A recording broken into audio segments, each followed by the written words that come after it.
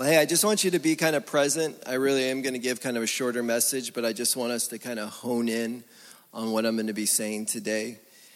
And for some of us who've been walking with God for some time, it's easy to zone out sometimes when you hear the simple gospel, because I am giving a very simple message today about his grace, about his mercy, about his forgiveness. You know, the good thing is this, guys, is we never graduate this stuff. We never come to a place in our life where we're saying, you know, I'm tapped out on grace, mercy, forgiveness. I've arrived. I got that. I'm moving on to the more spiritual things, into visions, into dreams. All that stuff's great. But the truth of the matter is this. When you and me pass from death to life, and this will happen one day, we will forever be tripping out on the grace of God, on his mercy, on his forgiveness, that there's a man in heaven still with holes in his hand.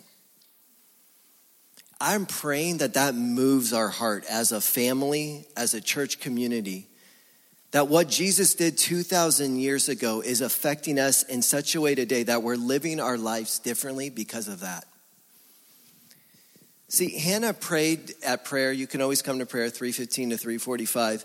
God, thank you that we can come to a place where we don't have to worry about our lives. I mean, have you ever thought of that? That there's believers in the world that have to consider, do I go to church because it could actually mean my life today?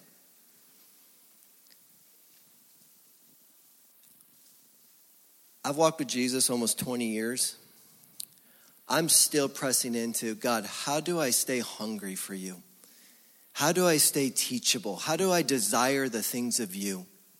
See, in America, guys, we have a very real issue, and it's called, how do we stay voluntarily desperate for Jesus?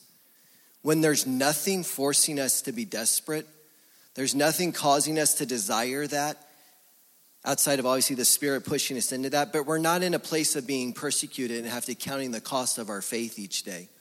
That changes the way you show up. It's like yes to Jesus or no to Jesus, you know? You're not going to do the lukewarm thing because you're like, it's not even worth it to lose my life. This would be silly. But I want to say this, guys. Mercy, grace, forgiveness, these things are taught in the school of Jesus in kindergarten, and these things are taught in the master class. You just don't graduate out of this thing. They go deeper, they go wider, they cause more hunger in our hearts for him.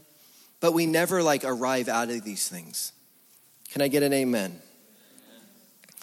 See, this is why we need more newborn babies in this church, because newborn babies in Jesus, they're just like, Jesus, and I'm forgiven.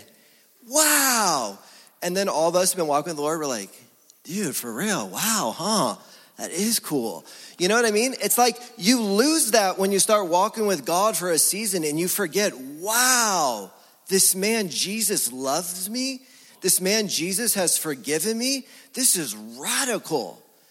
I mean, the Acts 29 group was set up across the street at JB on Friday night, and I started talking to them, and they were asking my testimony and how did Jesus Worker start and all this stuff.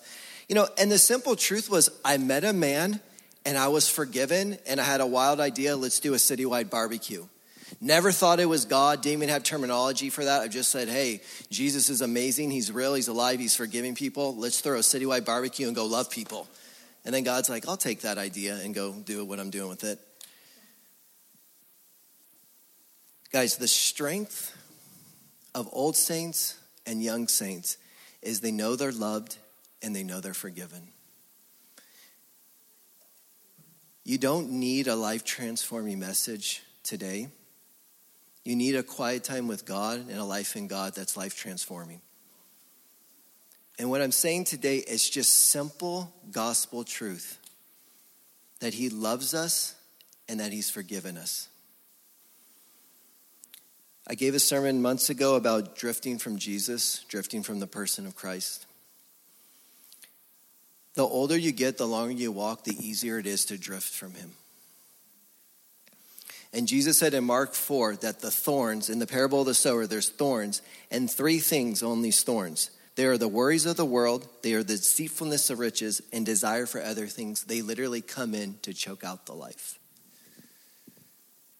Guys, each of those are like a sermon unto themselves. The worries of the world, everyone's flipping out on something, right? The deceitfulness of riches, I'll work Jesus into my golf game, but I'm just going to go make money. And just the desire for other things. You're just like, my desires are just pulling in other directions. Like the Super Bowl, Mike said that, not me. But you wanted to go to watch the Super Bowl, let's be honest.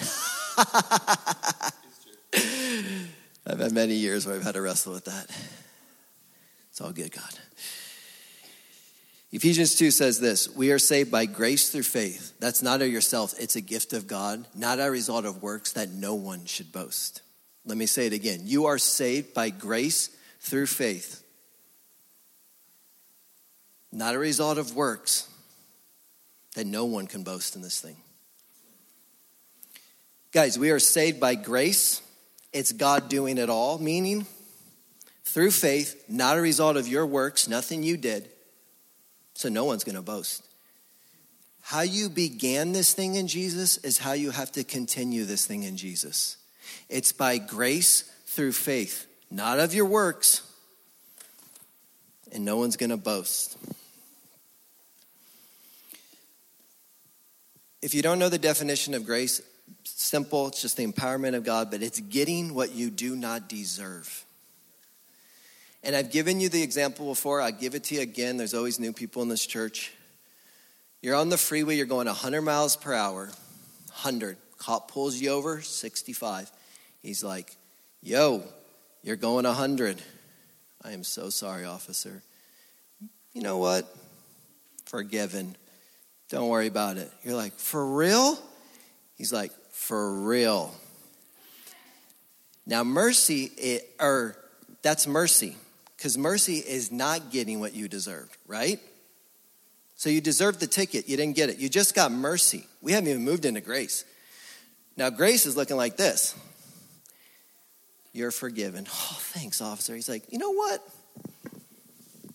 Let me give you $200 to go wash that car. Get yourself lunch, back massage. You seem like a great guy. Go on your way.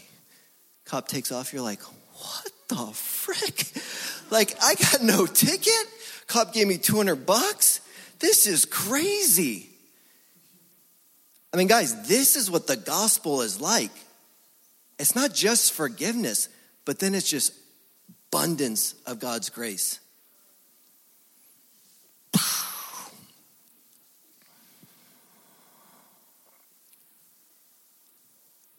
Papa, help us to stay in awe of mercy and grace. God, help us to never graduate this, that we would stay in all of these things.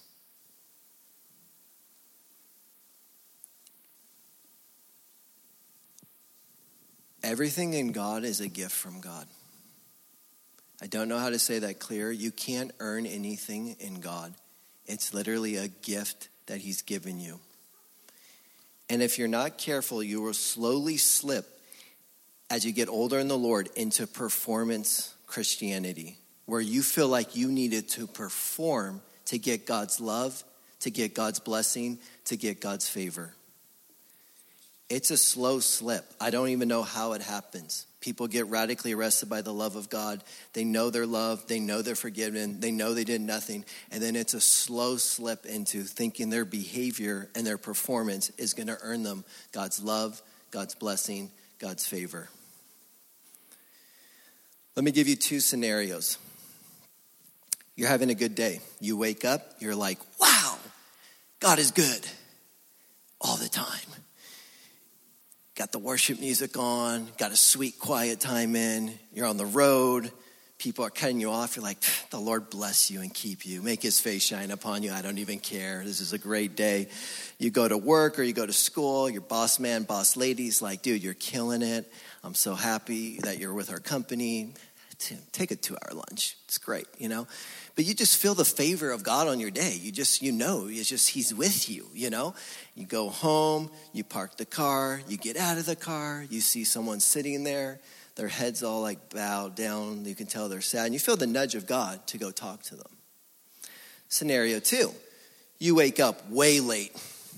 You frickin' trip right when you get up. You hit the floor, you're like, this sucks, I gotta go. No breakfast, no nothing. You get in the car, people are cutting you off. You're dropping some words you shouldn't say. You're like, I don't even say these things, but I can't believe you did. You get to work, the boss is like, I got all this stuff for you. You didn't do your job right. You're just like, what? And you can feel you're just irritable throughout the day. It's just growing, irritable. Like you don't want your coworkers around. You don't want people around. You get out of that car. You go park, then you get out of the car. Let me ask you this. Think about the good day. Think about the bad day. Is your confidence to go love that person, minister to that person, because you felt the nudge of the Spirit on your good day and your bad day? Is it the exact same, that you're feeling confident that God's going to work through you, that God's going to bless this person, that his presence is there, that his love is there, that his power is there?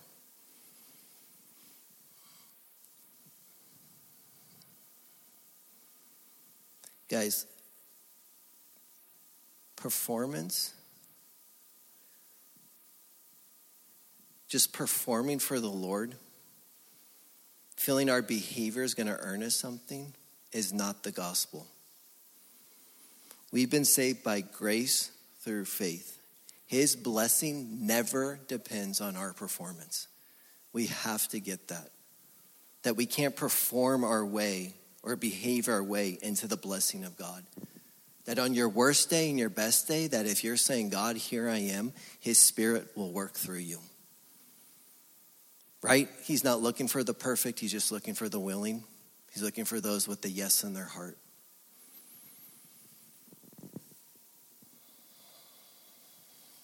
Can I get an amen?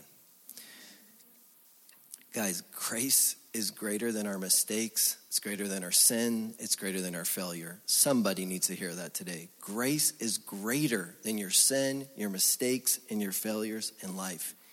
He loved us before we loved him. He forgave us before we even thought we needed forgiveness from him.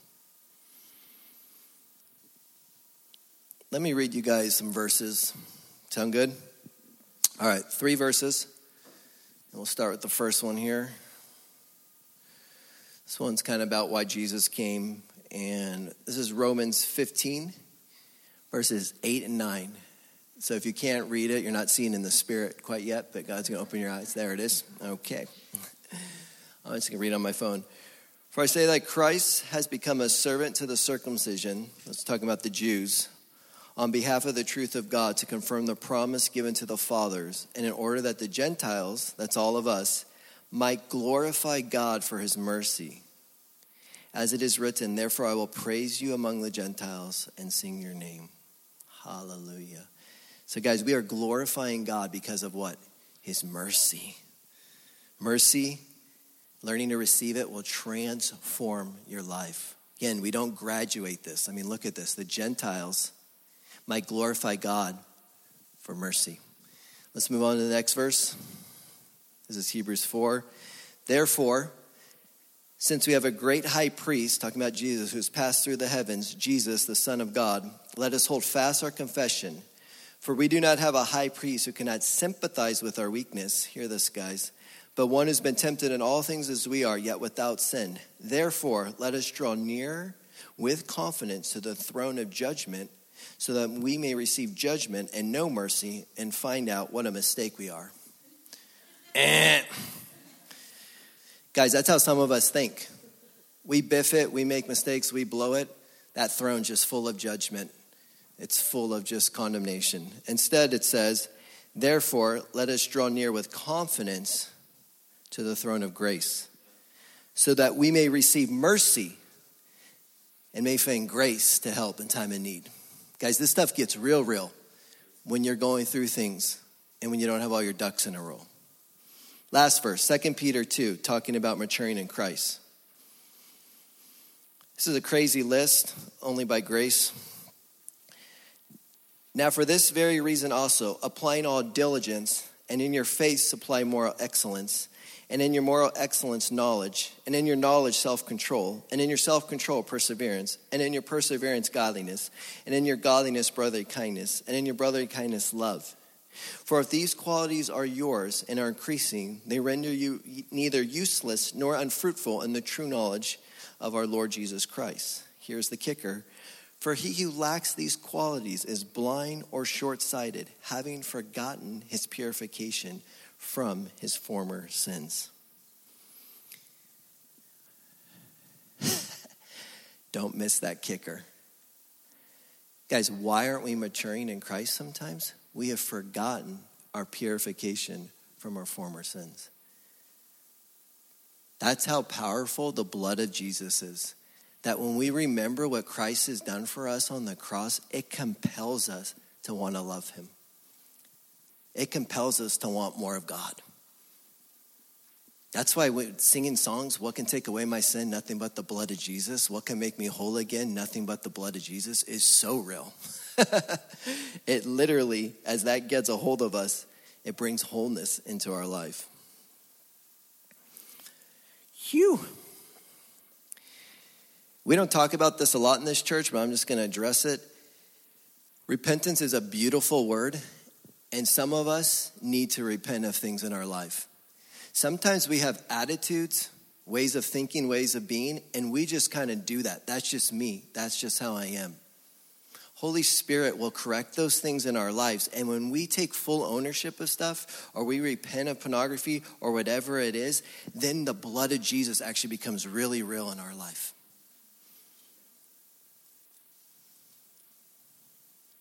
Guys, it is a beautiful word. The kindness of God leads us to repentance. It's a beautiful thing to acknowledge your sin, confess your sins, that you may be healed. It's a beautiful thing to confess sin to God and let his healing come into your life. And some things we just are like, well, that's just how I am. But then it's like, well, are we comparing ourselves to Bob and Joe and Mary, or are we talking about Jesus? Because if we're sizing up with Jesus, we may want to, sometimes be like, hey, I think that's off. And allow ourselves to repent of that thing and take ownership of that. I mean, even this week we had a board meeting. I had some, in the meeting with Jez. He started sharing. I got a little heated about something, and then I said something to Holly, too, that wasn't as nice, tone-wise or whatever, And I'm going to bed that night, not really thinking about much, just reflecting on the day. And the Holy Spirit's like, hey, how was that in the meeting? What's going on? You try to justify it. You need to say something. And God's like, you're just like, you can't get away. You feel it, And then it's just like, okay, God, I just acknowledge that. Right, that was wrong. Then God will take it farther sometimes. He's like, okay, how are you going to clean that up? It's kind of late, but I guess I'll send a group text out taking ownership of my sin, Text the group. It felt so great. Next day, Jez and me talked on the phone. Everything's all fine and great. But I share that because I didn't want to do that. But man, the fruit of owning our stuff and confessing our stuff brings back just that alignment with God. And I think it takes a lot to do this, so I'm going to be very careful. You can grieve the Spirit. You can quench the Spirit. It doesn't have anything to do with the love of God for you or your right standing before him. But we can push away the voice of God because we don't want to hear him talk about that in our life. We rather just keep going and be like, grace will take care of that eventually. And maybe eventually is you actually addressing it and confessing it and getting right with people in your life.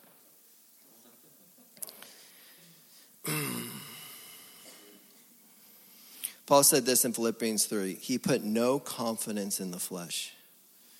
Wow. Then where was your confidence, Paul?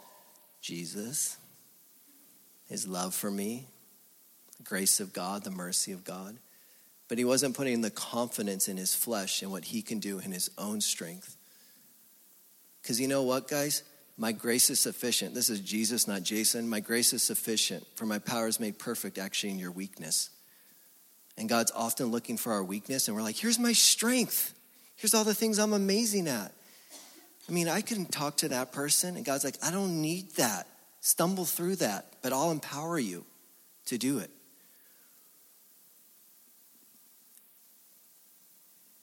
My grace is sufficient for you, Paul, because my power, it's actually made perfect in your weakness, not in your strength. Raise your hand if Jesus was like, hey, do you want to reign in life? Do you want to be like the Proverbs 31 woman? She looks at the future and she smiles or she laughs. Ha ha, future. You know, do you want to be like that? Do you want to reign in life? Do you want to live from the victory of Jesus? Yeah. Thank you, Mike. Thank you. I'm going to assume every hand went up, okay? Praise God. Please put up our magical verse. This verse should be brought to memory. Please memorize scripture. It's a game changer, way different than reading the word. Memorizing scripture gets into you. Verses I will be preaching will come out of me because I've memorized scripture years ago. There is one more verse. If you can't see it, ask your neighbor to pray for you to open your eyes. Okay, there it is, boom. It's talking about Adam here. For by the transgression of the one, what Adam did, death reigned through the one. Here we go. Much more, those who receive the abundance of grace and the gift of righteousness will reign in life through the one, Jesus Christ. Exactly. If you are confused how to reign in life, you better get great at receiving abundant grace. Not a little, abundant grace. Like, dude, he's just doing it all. He's amazing, you know? And a gift of righteousness that you know you have right standing with the creator of the universe. That you're not like this with him. You're not living in behavior with him. You're just like, I am righteous because he made me righteous. And so I can go to my dad and my father and my God anytime about anything.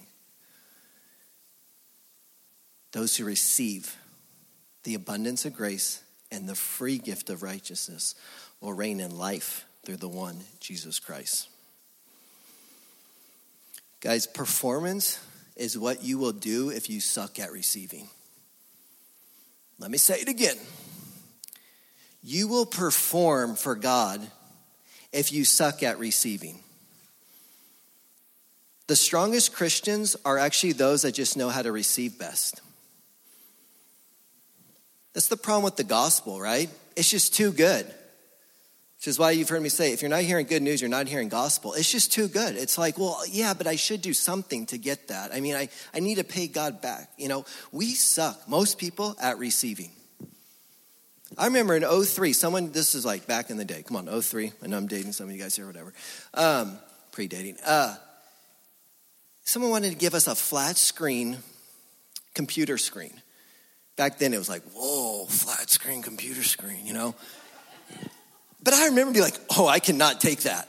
Like, it was like the first time someone tried to put like a heavier gift on me. I'm like, whoa, no, I cannot take that, you know? Then it's like, okay, well, how can if I take it, how can I bless them back, this and that, you know? And it's just like, God just was confronting this thing in me that was like, Jason, you think you need to earn my love, earn my blessings, earn my favor, when you can't do anything but only receive it.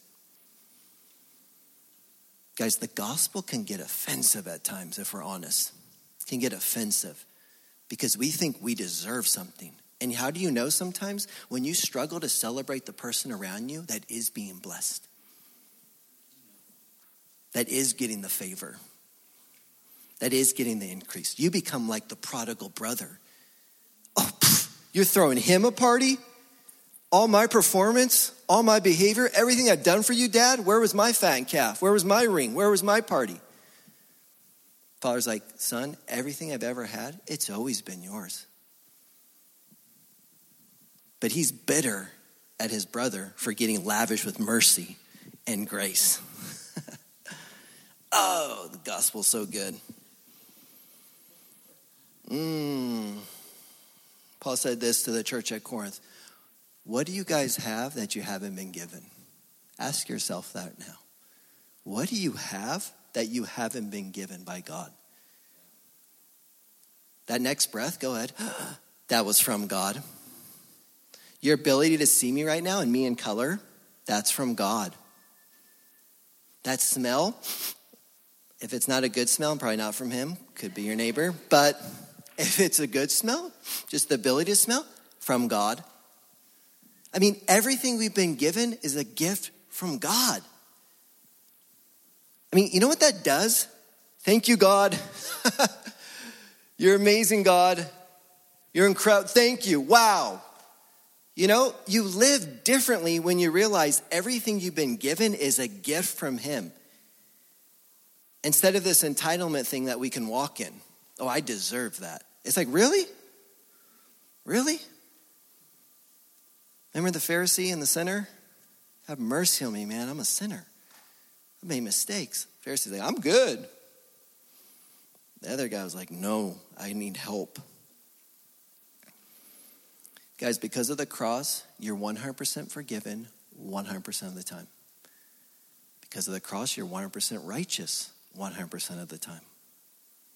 Because of the cross, mercy and abundant grace is available 100% of the time by faith.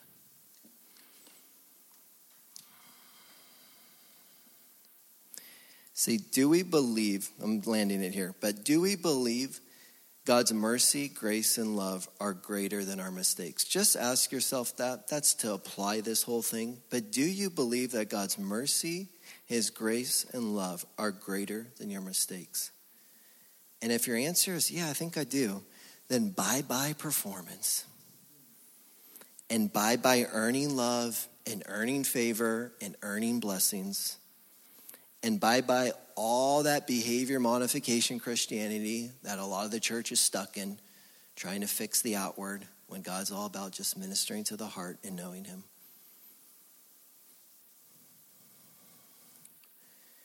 To end here, we are saved by grace through faith. It's not of yourself. It's a gift of God, not as a result of works that no one can boast. So let's repeat after me, and we're going to be done. I am saved by grace through faith, not as a result of works, and I cannot boast. Hallelujah. We love you, Jesus. So good. Simple gospel, baby.